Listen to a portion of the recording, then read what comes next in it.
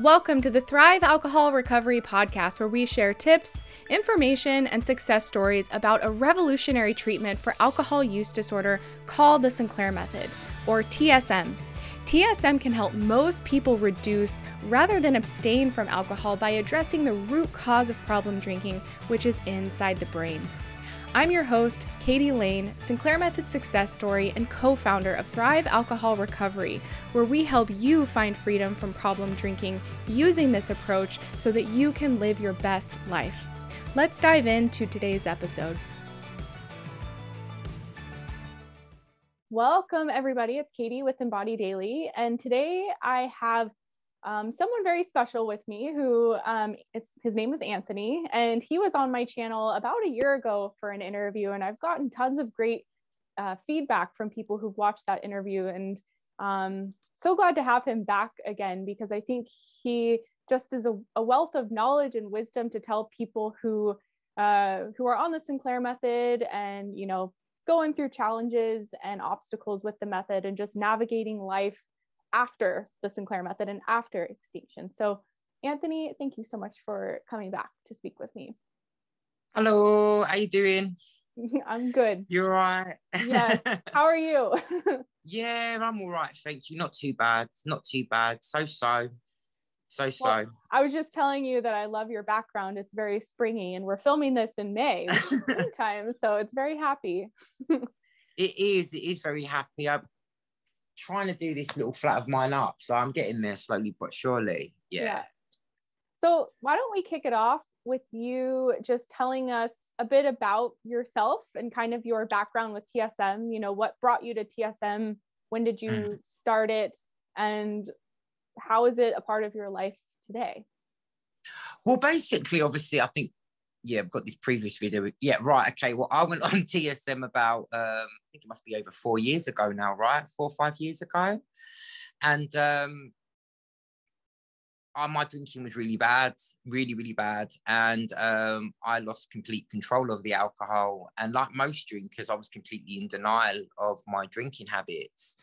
And, you know, I was mainly an evening drinker, if I'm being honest. I used to drink 2 bottles of wine a night. I used to come home of an evening and, you know, come back from visiting the parents and stuff. And I would drink a bottle of wine and then I'd cane off the next bottle of wine. And I used to think that was normal, if I'm being honest. And that's how it was. And, you know, in conjunction with that, back in the day, it was, you know, alcohol, and on the odd occasion it was recreational drugs such as cannabis and stuff. But I mean, that wasn't really my fault. It was mainly alcohol, if I'm being honest. That was my pooch. It was red wine. And then obviously as time went on, it went on to the harder stuff, you know. It went on to whiskey and stuff like that. I liked whiskey. And then it got out of control, really. You know, it sort of got to the point where, you know, it was never enough, you know. 2 bottles weren't enough. It had to be 3. And then all of a sudden it had to be 3. And then I would find myself in these situations where I would go, well, you know, I'd find myself in these situations where I would sort of have to get to the shop before the shop shut at sort of 1:30 in the morning to get before last orders at 1:30 in the morning to get, you know, my last bottle. And then it would be things like, well, what's the biggest bottle in the shop I can get before the shop shuts? Whether it was the largest bottle of cider, and then towards the end, it was bottles of whiskey I was buying, you know what I mean? Because I wanted to get so bladdered and drunk. So I would get drunk, I would fall asleep. Then it got to the point sort of towards the end where from evening it would sort of, then it sort of became from evening to afternoon. I would sort of start thinking to myself, right, it's 12 o'clock in the afternoon, it's lunchtime, it's acceptable to have a drink because it's lunchtime, isn't it? You know, we all have a drink of a lunchtime, so that's normal. So I'd have a drink of a lunchtime as well. And then I'd start thinking, well, I can have a drink, it's lunchtime, and I would have a drink of a lunchtime. And then it would be a bottle of wine. And then I would start having a bottle of wine with my dinner. And then it'd be a bottle of wine before I went and then I'd have a bottle of wine in the bath. And then I'd go to the shop and buy more. And alcohol is very cheap in London. you know, they've made it very affordable in the UK. You can buy it, there's always alcohol offers, so you can buy it relatively cheap. So this became quite an expensive habit, and it put me in a lot of debt, and it put me in a lot of trouble, if I'm being honest with you, financially. Then a few friends of mine died, I think about 7 or 8 months before I decided that I had a serious problem. And one friend died of cystic fibrosis, and another friend of mine died of, actually, funnily enough, alcoholism. One was the same age as me, one was a bit younger than me. And then I started to drink in the mornings. I started to wake up in the mornings and I started to shake. I was like, I need a drink. And I'd be like getting up at 8:30 in the morning having a drink. And I was, what's fucking wrong with me? Something really badly wrong with me. I couldn't cope with just life. Do you know what I mean? But I started off like every other young person. You know, I haven't got a problem with drinking because, you know, I go to work and, you know, I can go to work, I can function and drink, you know, because that's what a lot of people, that's what addicts say. A lot of addicts say, or people with AUD, as they call it now, alcohol use disorder now, say, I can function, I can go to work, or I only drink on a weekend. But with me, it was full time, you know. But an addiction is an addiction. You know, there's many forms of addiction. It covers many different categories.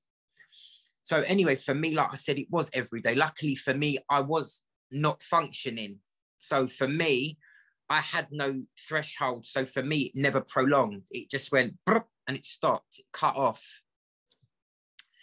So anyway, like I said, for a couple of friends of mine died, and I started getting up in the mornings and drinking. Then I really got low, and then I went to stay with a relative, and I came back from this relative's home and I had a breakdown. And I just couldn't cope. Everything just dropped. My mind dropped. My brain dropped. I just literally broke down. My mum saw me in a bad way. And she was like, right, pack your bags. You're going to come and stay with me. I knew I had a really bad problem. So then all of a sudden, I thought, right, okay, that's it. I've got to stop drinking. I've got to do something. Not got to stop drinking. I've got to do something because I can't control my drinking no longer. You know, I'm 31 now. And I can't do it no more. I've wasted 10 years of my life, if not more, probably a lot more, drinking alcohol. You know what I mean? The amount of money I've thrown away on alcohol is ridiculous because I thought I calculated things in my brain. Because at the time, you don't realize the amount of money that you throw away. You said alcohol is cheap in London. So like, how much were you spending a month roughly, would you say? Or could you even estimate? You know what? I couldn't even estimate to you. All I'm saying, Katie, is it was just kind of like, I had a debit card. I had an overdraft on the debit card. At one point, I even had a little credit card that some of the banks will just, at the banks over here, they'll just give anyone credit. Do you know what I mean? You know, they'll literally, you know, I mean, as long as they know they're going to get there, you know, they'll try and, you know, give you a small little card. You know, you could just blag them. I'm self-employed. I mean, I wasn't even working. You know, I'm not working because I'm on mental health. You know, they were just, anyway, you go into a bank and they try and get as many people to get debit cards and credit cards and loans out as possible so they get their money. This is how they do it, you know. Mm-hmm. So I was spending most of my money there's times I wasn't even being able to put money on my bills. I was in debt with them as well, you know. It was ridiculous. I had to go to mum and dad and I had to ask my dad, all right, admittedly, luckily, only once. I had to get my dad to get me out of a big debt. Mm. But I mean, once is bad enough. Yeah. But I was juggling from Peter to pay Paul, as they say in London. It's like an old-fashioned saying. I was juggling from one person to pay the other. And it was literally, my life was like that all the time. Like always paying someone off, like borrowing from someone to pay another person off, borrowing from that person to pay that person off. And I thought that was normal. I thought that was normal life. But obviously you can't live your life like that because then that causes stress, and stress causes depression, and then depression causes addiction, as we all know. So, and that's what was happening. And then I went to the doctor and they told me that I had to reduce my intake at the beginning. And then they gave me they sort of started off by giving me depressants, and they gave me a medication. I think it's called Tampril, if I'm right. So they started by giving me that. That didn't really do much for me. I think it helped me reduce a little bit. So I won't say it did nothing, but it didn't do much for me anyway. No. And then after being on Campbell for a period of time, then they tried to get you to go down, you know, the Alcoholics Anonymous route, which is basically going to groups, which I wouldn't say were completely useless. I think they did help to a degree, you know, but I found that it was very, very much like, well, this is the only way, you know, you've got to completely focus on this and that's it, you know. So I felt it was very, very cultish, like really going back to school, really. It was kind of something that you had to dedicate your life to. That's how I felt. It was almost like I felt like I was being sucked into this. Mm. And I felt it was very exciting at the beginning because I felt that it was going to lead me down this path of sobriety, and sobriety felt exciting. And certain things from AA, I've learned a lot from, and I apply it to my everyday life. But it didn't change what was going on up here. It didn't change what was going on in my brain. You know, I noticed that I would go 2 weeks, then I would relapse. Then it would get a bit longer, a month, then I would relapse. Then it would be 2 months, then I would relapse. Then it would be 3.5 months, 4 months, then I would relapse. And I'd go, what the hell is going on with me? And then all of a sudden, one day, I went through the whole of Christmas. And come the new year, I just went mental, and it just got worse and worse and worse. I just relapsed. I went crazy.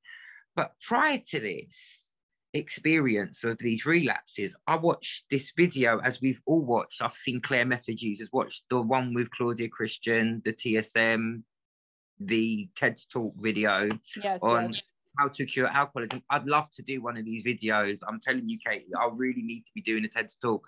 You know, if there was a way I could get funded to go on a TED Talk and do a Sinclair method video, I could tell my story to the cows come home. Trust me, I've got some good, you know, I've got a good idea for this.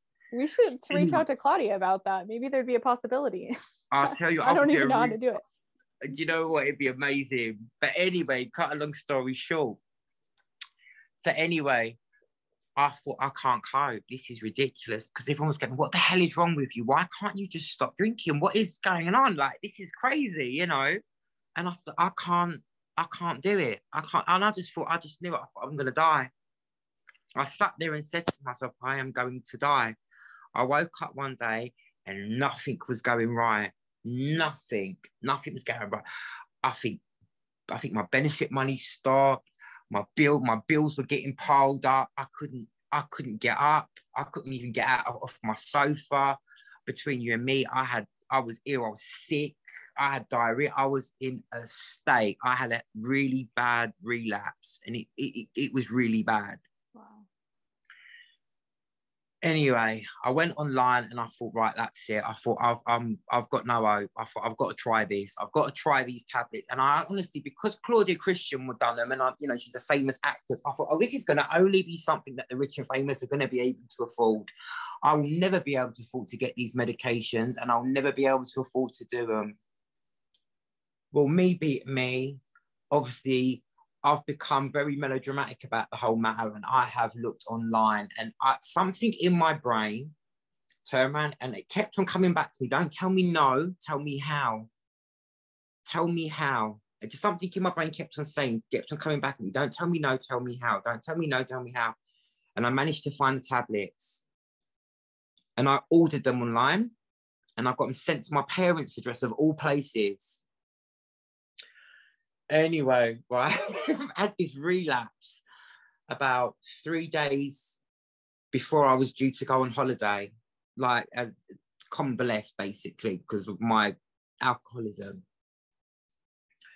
They arrived at my parents' address, and I said to a friend of mine, look, I don't ask for much. I said, but please, you need to do me this one favor. You need to pick up the tablets and take them to my house, because I was packing my suitcase.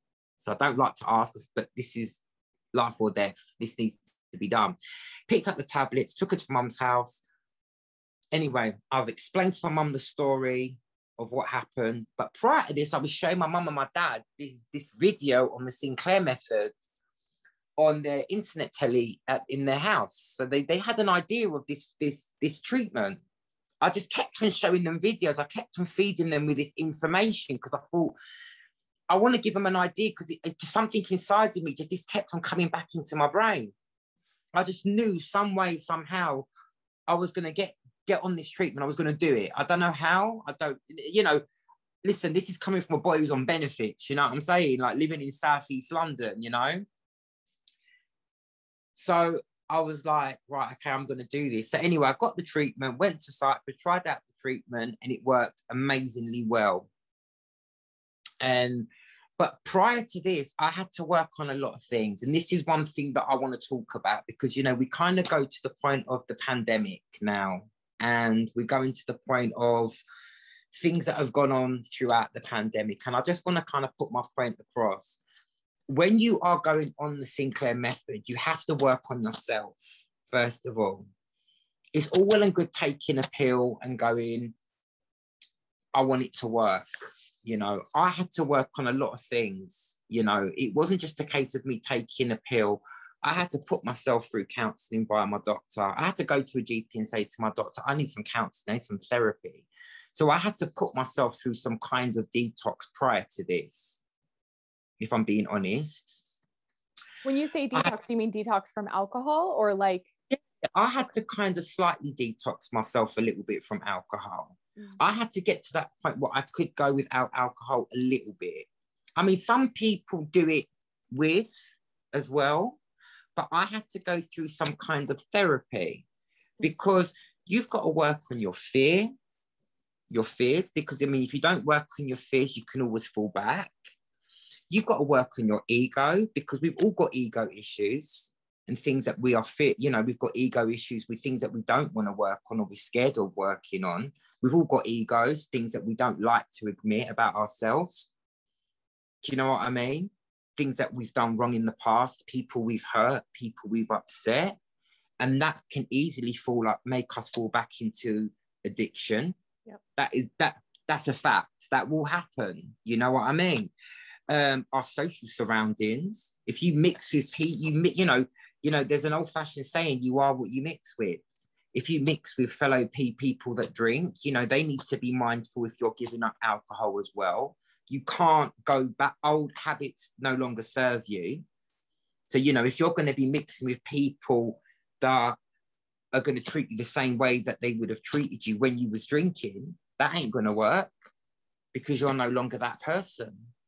Did you have to get a new friend group when you changed this, or what was that like for you? And those people that I did mix with when I was drinking, we had to reassess our friendships together. No. Even in drinking circles. I mean, even when I used to go, even though like I've been out into pubs and bars since, the communication has changed, because I'm not that person no more. I mean, I still have a laugh and I still have a joke and all of that, but my personality ain't as fluid as it was when I was drinking. Because, when you drink, you're a lot more fluid, you're a little bit more, it's like you've had a few to drinking, you're a little bit more fluid and a little bit happy-go-lucky and all the rest of it. But when you take the alcohol, that substance away from you, you're not that person, you're still happy and still bubbly and you're still social, but you're a little bit more, you might be a little bit more sensitive when you're sober. You know what I mean? And you might be a little bit more honest and a little bit more straight to the point. So you have to reassess. People sort of like kind of reassess the way they treat you, if you know what I mean. People can treat you the way they treated you when you were drinking, but it ain't going to be the same. Do you know what I mean? And then also you've got to think to yourself, am I comfortable being in those surroundings with those types of people as well? That's a big thing, being in them people. I know now, if I'm around a big group of people and they're all drunk and I'm standing there and I'm sober, or even if I have one or two drinks, which I haven't done in a long time, I'm not necessarily comfortable once they've got beyond the limit. I'm not on the same wavelength as them. Do you know what I mean? Yeah, definitely. I'm on a different vibration. I'm on a different level, you know. I find that I'm a little bit, I find it quite attractive that I'm a little, because people look at me and they fuck at me, cool, I wish I could do what you do. I wish I could leave at one or two. And you find a lot of people say that. You'd be surprised. A lot of people say, I wish I could leave at one or two drinks. How do you do that? How do you just pick up one brandy and Coke and walk out of the bar like that, or two? Yeah. I don't tell them I'm on the Sinclair method. You know what I mean? I don't tell them nothing. I'm like, shh, don't say nothing.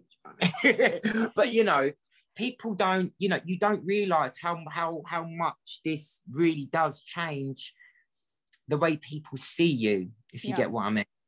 And I think that's a question I get a lot from people is like, oh man, all my friends drink. Do I have to change my friend group? And that can be a daunting thought, or just like envisioning your life without those friends. And so, because I had to change my friend group, but it was a process where it was like slowly choosing to go to these events or not, or hang out with these people or not. It wasn't like an overnight thing. So what's that like for you? You know what? I have to be honest with you. For me, I noticed that once you get sober and you notice that they're not, you look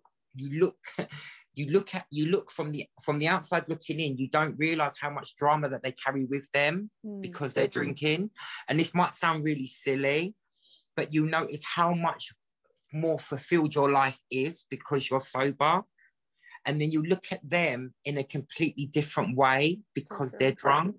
You'll notice that it sounds really bad, but people that tend to drink, they tend to carry a lot more drama with them, and they tend to be a lot more unhappier, or they tend to carry a lot more problems with them. And people, once you're sober, because you're more in control, you tend to not let things linger as much. So you tend to be able to deal with the day better. Does that make sense? Perfectly. Yeah, it makes great sense. And I've noticed that the people that are, even people that are really attractive, if they live a lifestyle that is always around alcohol and drugs, you'll notice that drama attracts drama. Okay, drugs and alcohol, that's all that attracts. So you know what I mean? That's all that attracts. Like attracts like. Yeah. And when you're sober, these people attract you because you're so different to them. They do. They really do. They attract you. They want a piece of you because you're their complete opposite. You're their opponent. And they're like, fucking hell, how do I get it? How do I get it from this person? How does this person be this? Do you know what I mean? Because you're in control, you're loving, you're caring, you haven't got all the drama around you, you've got this calmness about you, this sense of air that they can't sort of attract, they can't seem to get themselves because their life is surrounded by chaos. And I've noticed alcohol and drugs and that type of thing, it attracts that. It attracts chaos, nothing but chaos. And you might think, people might go to you, but how can you say that? But, you know, you've just got to look around you and just stand back. A valuable lesson a friend said to me once is sometimes in life, the best thing to do is stand back and look at these people around you and look at what they do and look at the pattern. And if you notice that the same pattern happens time and time again, then there's your answer.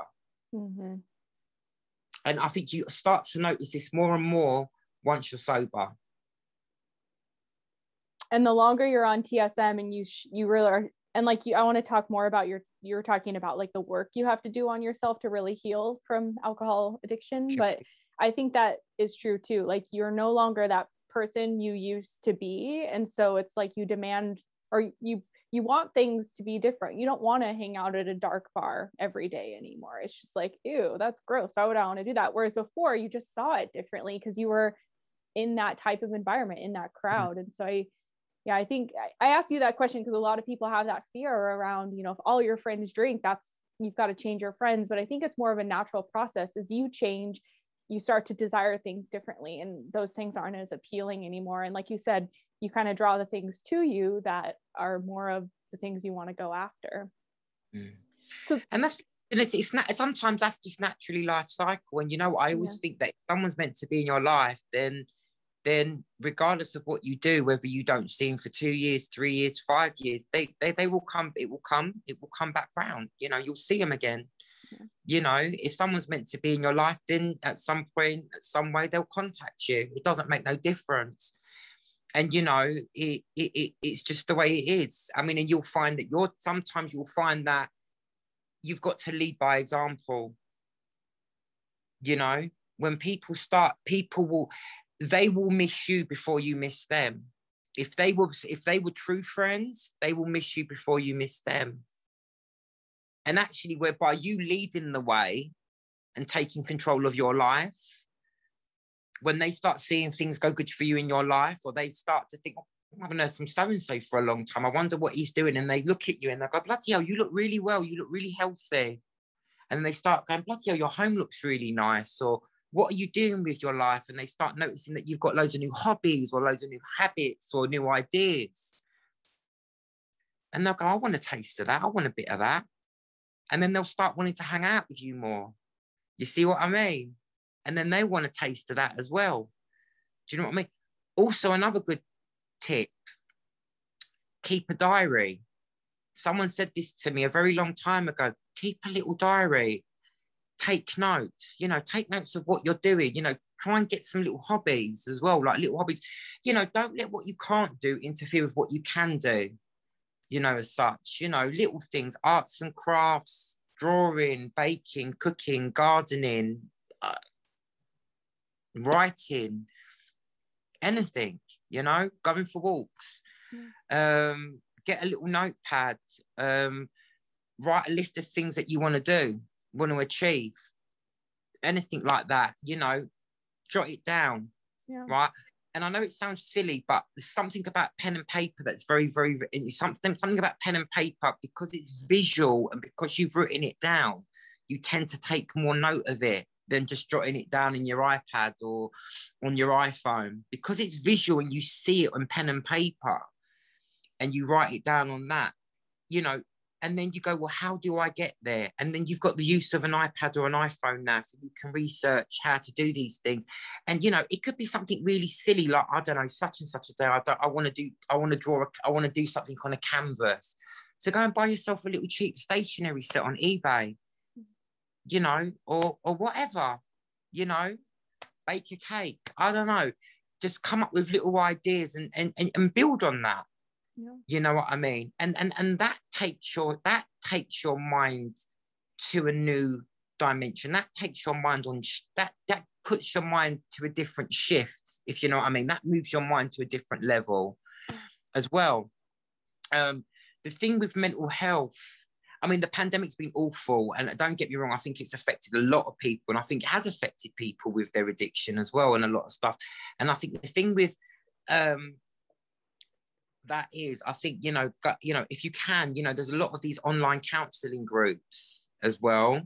You know, go and reach out, try and get some help, try and go and get some counselling, try and book an appointment with your doctor if you can. Go and speak to someone.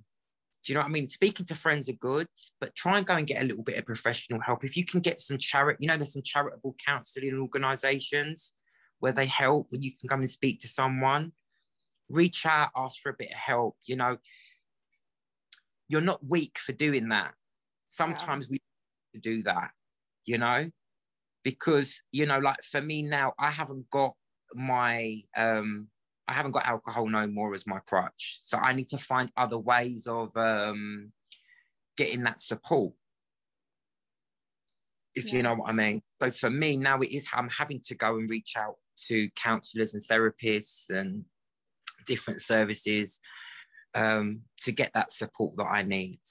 Because sometimes, you know, on the surface we all look happy and we all look like, you know, we're putting on a brave face and we look like, you know, that, you know, we're dealing with life great, but underneath it all we could be crumbling.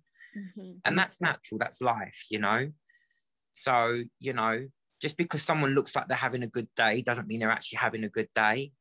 So true. Yeah, I think you it's know? important too that you said you're not weak for doing that, because I know I felt that way. I was like, oh, I can figure it out on my own. Like, I don't need to ask for help, but it does require this certain level of vulnerability to reach out for help. And it's amazing how much it can help. And just like you were saying, just because on social media, if someone looks happy, it doesn't mean that they are. And it reminded me of, I get people messaging me on Instagram a lot saying, oh, can you help me with an Naltrexone, or, help me find a doctor? And sometimes I'll go to their Instagram page and they will have like thousands of followers and be gorgeous or very handsome and totally look like they have their life together. Yet here they are needing help with alcohol addiction. And so I think it is important for people to realize that there's a lot of people suffering silently with alcohol use disorder. And I know it feels really lonely, but you're not alone. There's so many people out there that are, perfectly normal, successful, amazing, lovable people. And this has impacted them. So just wanted to say that. Oh yeah, definitely. Absolutely. And you are, and people ain't alone, and that's the thing. I think as soon as people know that as well, and it's difficult times for everyone now as well.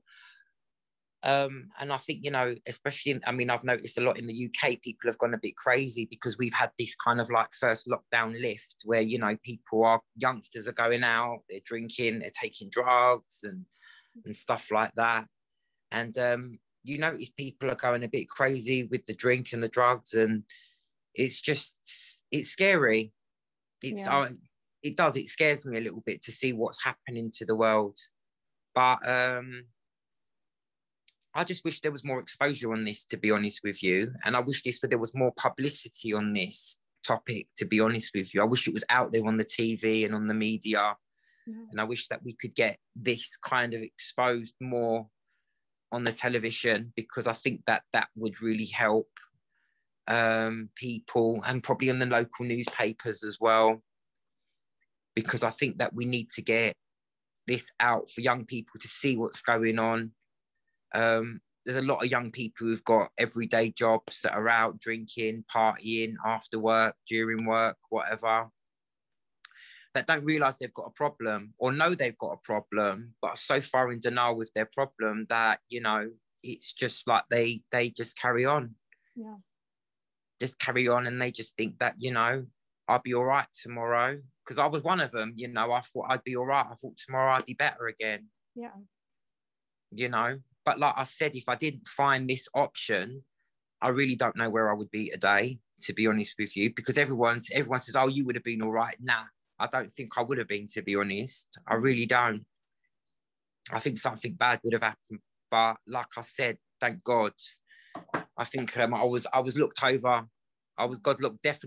Someone was looking over me. Yeah. Definitely at that time.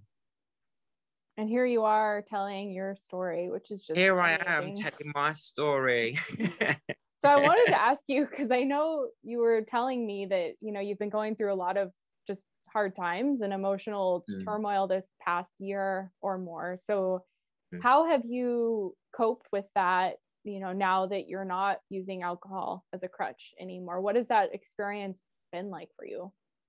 Oh, it's been horrible. It's been hard.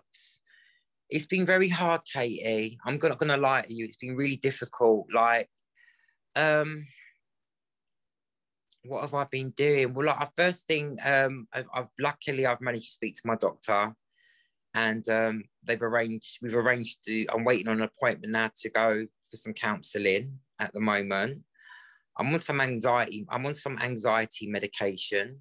I'm waiting to speak to a migraine specialist as well at the moment, because I was having migraines for 3 months, but luckily, touch wood, they've calmed down. I'm also on different vitamins, which has actually helped my immunity, which is actually helping my immune system as well, which is quite good.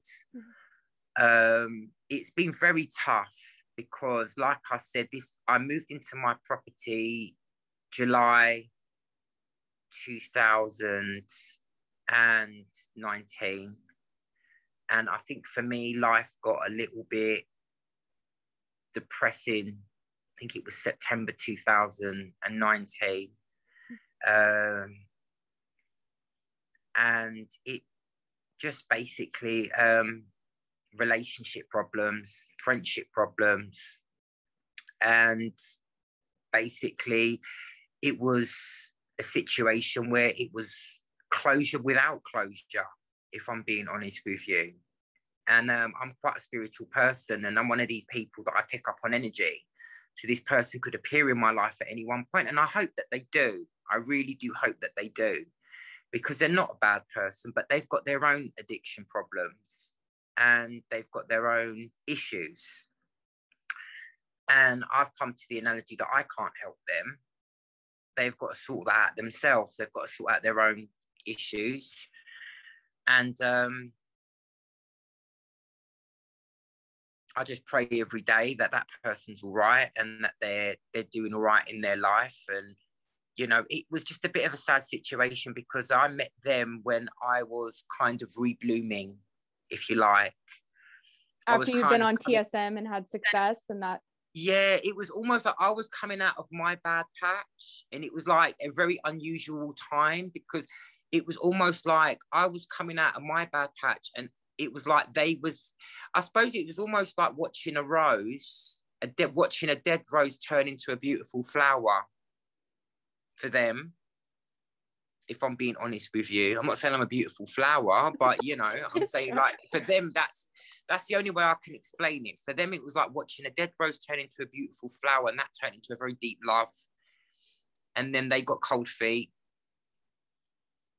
And then that's what happened. But they kept on coming and going because they got scared. And there was a bit of an age difference. And then obviously when they went, about 4 or 5 months later, we went into a pandemic. But it was it wasn't an ending because of another person. It was an ending without an ending. I can't really explain that to you, to be honest with you, Too Tough. I don't understand it. And whenever I normally pick up on their energy, they normally come back, if that makes sense. But I've been picking up on their energy for such a long time. And I suppose maybe because of the pandemic, maybe that's why I haven't heard from them. Maybe I'm picking up on their energy because maybe I'm spiritually connected with them. I don't know. Maybe I'm going mad. I don't know. I'm sure I'll figure it out eventually in my head. But I've just been trying to keep myself busy, if I'm being honest. So what does that look like for you? Because I know we've talked about how, you know, you needed to just find new hobbies because you were drinking every day and kind of rebuild your life. So how has that been for you, and what are you doing now? What am I doing now? Well, I've done a qualification, so that's good. What does that mean? A qualification in hairdresser. Well, you know, I'm a hairdresser. Okay. I didn't realize that. No. Yeah, I've done an advanced qualification in my profession. So I'm a technician now, a colour technician. Awesome. So I'm one step away from teaching. So if I want to go into teaching, that's something that I can look down the avenue of doing. So I've been going down. So I might go down the creative avenue and I might do a level 4. Okay. Which is basically going down sort of like film sets, that type of thing. So I'm thinking of doing a level 4, then maybe doing H&D, which is a high national diploma in hairdressing. Wow. So film sets, that type. So going down the creative avenue. I've got into natural remedies, so I've been going down that. I've been exploring that. Basically trying to get this place decorated as well, really. So I've got my garden paved, pavement in the garden. So obviously that cost me a bit of money, so I had to save for that. But obviously through the pandemic, obviously everywhere's been shut and a lot of colleges have been closed. Got into baking and just practicing mindfulness, to be honest with you, and practicing meditation, visiting my parents, going for long walks, keeping in touch with friends, doing a bit of reading, doing a bit of baking. Just trying to look after myself, really.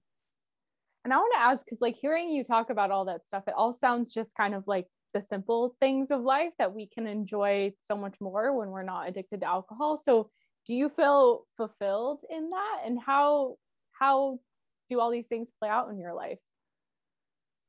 Do I feel fulfilled in that? It's because, you know what, it's really weird because coming from a sort of like a Greek family, Greek Cypriot, my family is Cypriot Greek. I was the youngest out of three boys, so I was always the one that was sat on the side in the kitchen at my mum and dad's home. So I was always the youngest of the three, so I was always the one in the kitchen. So for me, it was always a part of me. Yeah. I'm quite happy with doing that. I like being creative, to be honest with you. I do feel fulfilled in some ways, but I do feel there's room for improvement. Definitely. I do feel there's a lot more that I want to do. I have ideas. I have some plans ahead of me. I'm just waiting a little bit more for this lockdown to lift before I sort of delve into my next chapter. Yeah. If that makes sense. So I think it's just I'm finding my grounding, if you know what I mean. I'm finding my happy place at the moment. Yeah. So I'm kind of at that point where I'm kind of just finding myself trying to be comfortable with where I'm at rather than trying to run 1,000,000 miles an hour. Mm-hmm. If that makes sense. You know? Yeah. So I think my problem in the past has always been, I've always been looking for the next thing to do, next thing to do, next thing to do. But at the minute, I'm kind of just going, well, you know what? Just stop. Mm. You know what I mean? Just take one day at a time. And, you know, do one thing first and then think about the next thing. Then figure that out, do that, and then figure about something else afterwards, rather than sort of like doing too many things at once. Yeah. So I'm doing okay in myself. I'm doing okay. And I want to ask you, you know, you're someone who I know you've shared with me, you've had challenges with mental health and just other circumstantial challenges that happen in life. A lot of people can kind of relapse, even if they're on the Sinclair method, they can stop taking the pill and just drink without it, or not drink mindfully, or there's all these ways that we can kind of revert back to what we were doing, because alcohol is such an easy coping tool for us. It's an easy crutch for us to access. So how have you kind of had these challenging life experiences and maintained sobriety? Like, how did you get to the place you're at today?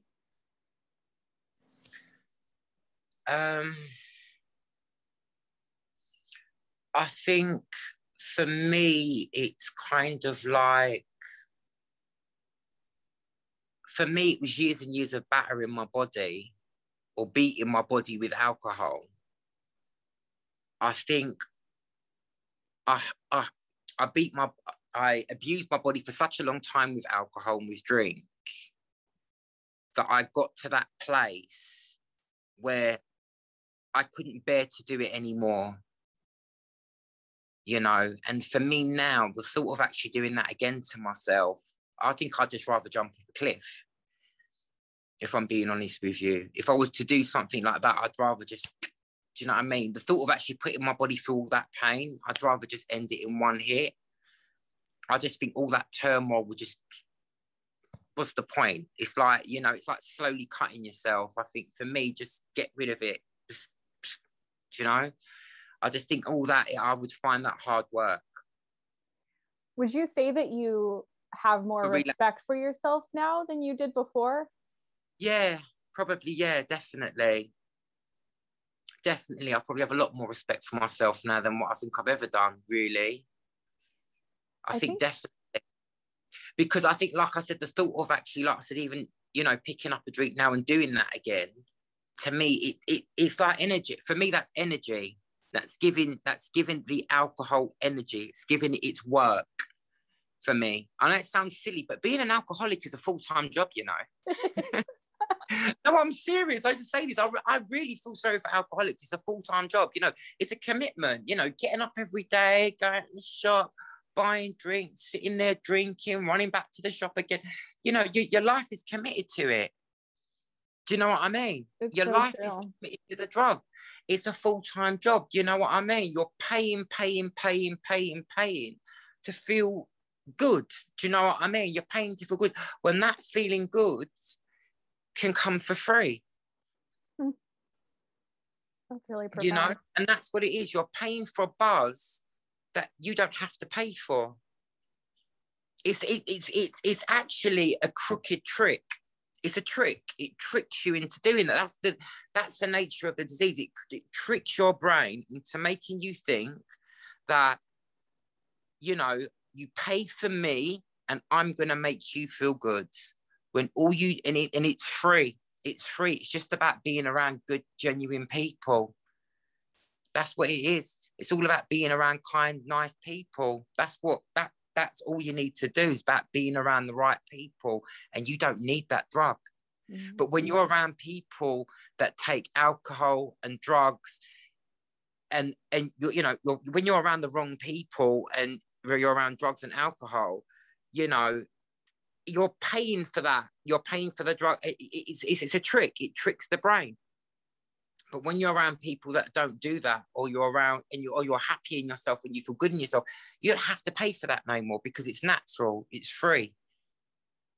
You know, it's a feel-good feeling. Do you know what I mean? So definitely. For me, I wouldn't want to go back into that again. I think I would find that really hard. But I see too many friends delve back. I've got friends in their 30s, I've got friends in their 20s, I've got friends in their 40s, and they delve back into that lifestyle too much. And year after year after year, I see the same pattern time and time again, and they're never happy.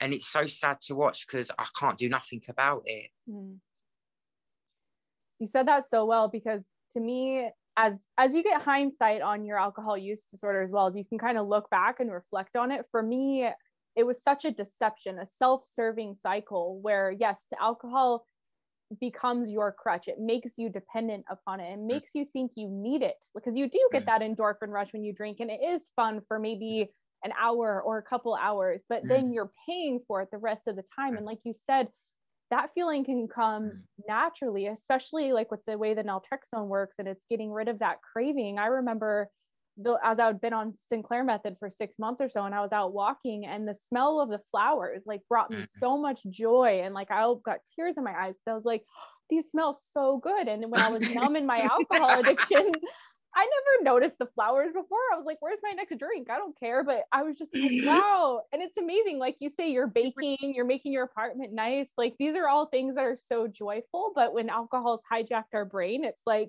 that's all we're chasing, is that alcohol buzz. It's so true. Do you know what, Katie? You said that exactly the same. Do you know what? And it's funny. It's the same thing with me. I mean, I've got a beautiful orange blossom tree out in my back garden. And I said, oh, that smells really nice. And I get really excited about it's not a silly thing, but it's things like that now. And I think this is what I was so sad about, this situation that happened with this person of mine, the one that kind of affected up here about a year and a half ago, was we had so many good times together. And he gave all that at that point. What I couldn't get around my head is we had so many good times together because I was the polar opposite of the other side of his life, which was the drugs, the alcohol and all that. And I thought, you've given this up for the friends that take drugs, the gambling, the drink, the people that are going to be doing you out of money. They're going to be talking about you, you know, they're going to be leading you down a negative pathway and all that. And I couldn't get my head around it. But then I sort of sat back and I took myself out of the equation. I thought, but I was the same person once upon a time. So I've got to understand that that's his life journey. And he's got to go through that chapter in his own way. And, you know, if he chooses to cut me out of his life for that period of time, or for whatever period of time or whatever, then that's down to him. Do you know what I mean? But at least I can say I've given him the best version of me and I was a good influence. So you know what? I can sleep at night very comfortably knowing that I was a good person, you know? And that's all I've ever wanted to be, is a good person. And alcohol made me funny. But I think it made me funny. Alcohol did make me funny. It made me a comedian. But overall, I think the joke was really on me. Because actually, at the end of the day, I was everyone else's laughing stock. Well, now I'm actually laughing with other people. I'm not the laughing stock. Does that make sense? Yeah. And I think that's the difference with me now, is I feel like I'm laughing with them. I'm not the laughing stock. I'm not the one that people are laughing at. Do you know what I mean? Yeah. You know, and people can't sort of, I don't know, people can't use or manipulate my brain the way they once did, because I'm too forwards now. The clear-mindedness that comes from that, yeah, that's irreplaceable. It's just like, wow, I can think, I'm sharp, my mind, like for me, I used to have bouts of depression and I would get so low. And, you know, I was never clinically diagnosed depression or anything, but with alcohol, I was like constantly on this emotional wave of ups and downs. And I was reflecting the other day, like, wow, I'm so stable now. Like, yeah, I'll get sad some days, happy other days, but there's no just deep depression and despair or serious anxiety. It's just very even, which is awesome. I mean, like I said to you, I do go through all that, but I mean, I deal with that in different ways. And the good thing with me is, like I said, now is where before I would have let that go on and on and on. Now I will go, no, I need help. Yeah. And I'll go to my doctor and I'll reach out for help. Where before I would have left that and I would let that go on and on and on and on and on. And I wouldn't have, that wouldn't have, and it would have got worse and worse and worse and worse. And then I would have drunk more and more and more and more. Where now I will deal with that head on. And that is the one thing that the Sinclair method has helped me with, is it's helped me with the drinking, which has alleviated that one problem, which has helped me to actually get up and get on with my other problems. So rather than me sitting there feeling flat, feeling lethargic, feeling I can't be bothered to do anything, it's helped me get up and be proactive about the other problems. Do you see what I mean? Yeah. But this is what I'm saying. It's very important that when you are on the Sinclair method or any alcohol treatment, that you work on yourself first.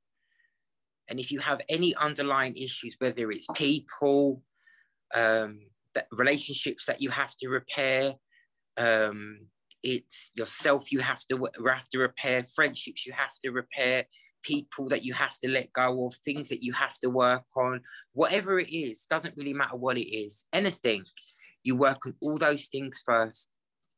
Because when you do go on the Sinclair method, it will change your life. And it is one of the best things I've ever done. And I have to be honest with you, once you are in that, when you're in that control, you honestly feel like you're in a fucking LA apartment. You feel like you're in one of these really fine, trendy you know what I love? I feel like now that when I go out and I drink, which is very, very rarely, I feel like now when I go out and drink, I want to drink in a really posh, trendy cocktail bar. And I want to go and buy a really expensive cocktail and I want to sip it. And you know what? I feel so empowered to do that. And people look at me and I don't know, I feel really good about that. And I've never felt like that before with alcohol. Mm-hmm. It's that control it's given me back. Mm-hmm. Do you know what I mean? And I don't think there's anything that, I said to a friend of mine the other day, nothing can touch it. Yeah. In my eyes, nothing can touch it. If you don't, for me, you'd be sitting there to-ing and fro-ing, thinking, why have I waited so long? Do you know what I mean? For me, honestly, I don't know, you shouldn't say these. This is a miracle drug for me. For me, it's been one of my blessings. Yeah, same. So that's all I can say on that matter, to be honest. Well, and I think you so eloquently spoke to the importance of kind of working on yourself alongside it, because some people do just rely solely on the pill and expect it to do all the work, but it's not going to deal with your triggers and your traumas and the life circumstances, because life is challenging. It's just a fact of life, whether you're sober or drinking, though drinking definitely makes it more challenging, and you don't want to take care of any of those issues. I don't know what the you guys offer in America, but I don't know if over here in the UK we offer some kind of counselling service for this, because I think it would be a good idea if there was some kind of counselling service for the Sinclair method, and especially if there was previous Sinclair method users like myself that maybe volunteered their time to help and support people that are going on the method. Yeah. Because, I mean, I'd definitely be up doing a couple of days a week, voluntarily, happily, on the phone, supporting someone who was just going on the treatment. Because, it's all about community. I mean, if Alcoholics Anonymous do it, I don't see why we shouldn't do it. Because, at the end of the day, it's all about sharing the support. I mean, and someone new that's going on it, they're going to need some kind of guidance on what they're doing. And the best form of, to be honest with you, I've always said it, the best form of therapy is someone who's been there themselves. As you know, this is why your videos go down so well with a lot of people, because you can turn around and say, I've been there. So you can go to a counsellor, or you can go to an alcohol therapist or an alcohol specialist, but unless that person's been there themselves, they can give you the guidelines, but they can't see through your eyes. Mm-hmm. But if a person can see through your eyes because they've been there personally themselves, you can feel their energy, you can see that, you know what I mean? You can get that, you pick up on that vibe, then you can kind of put, you really can get into that. You can really help that person. You can really make a difference in that person's life. I agree. So, I think that would be a really good idea. But, this is just an idea. This is just something to put out into the universe. Yeah, absolutely. We have the online groups still. Those happen every day, luckily. Do you know what? I'll be honest with you. I still get the emails, but I don't know how to add myself. I'm useless.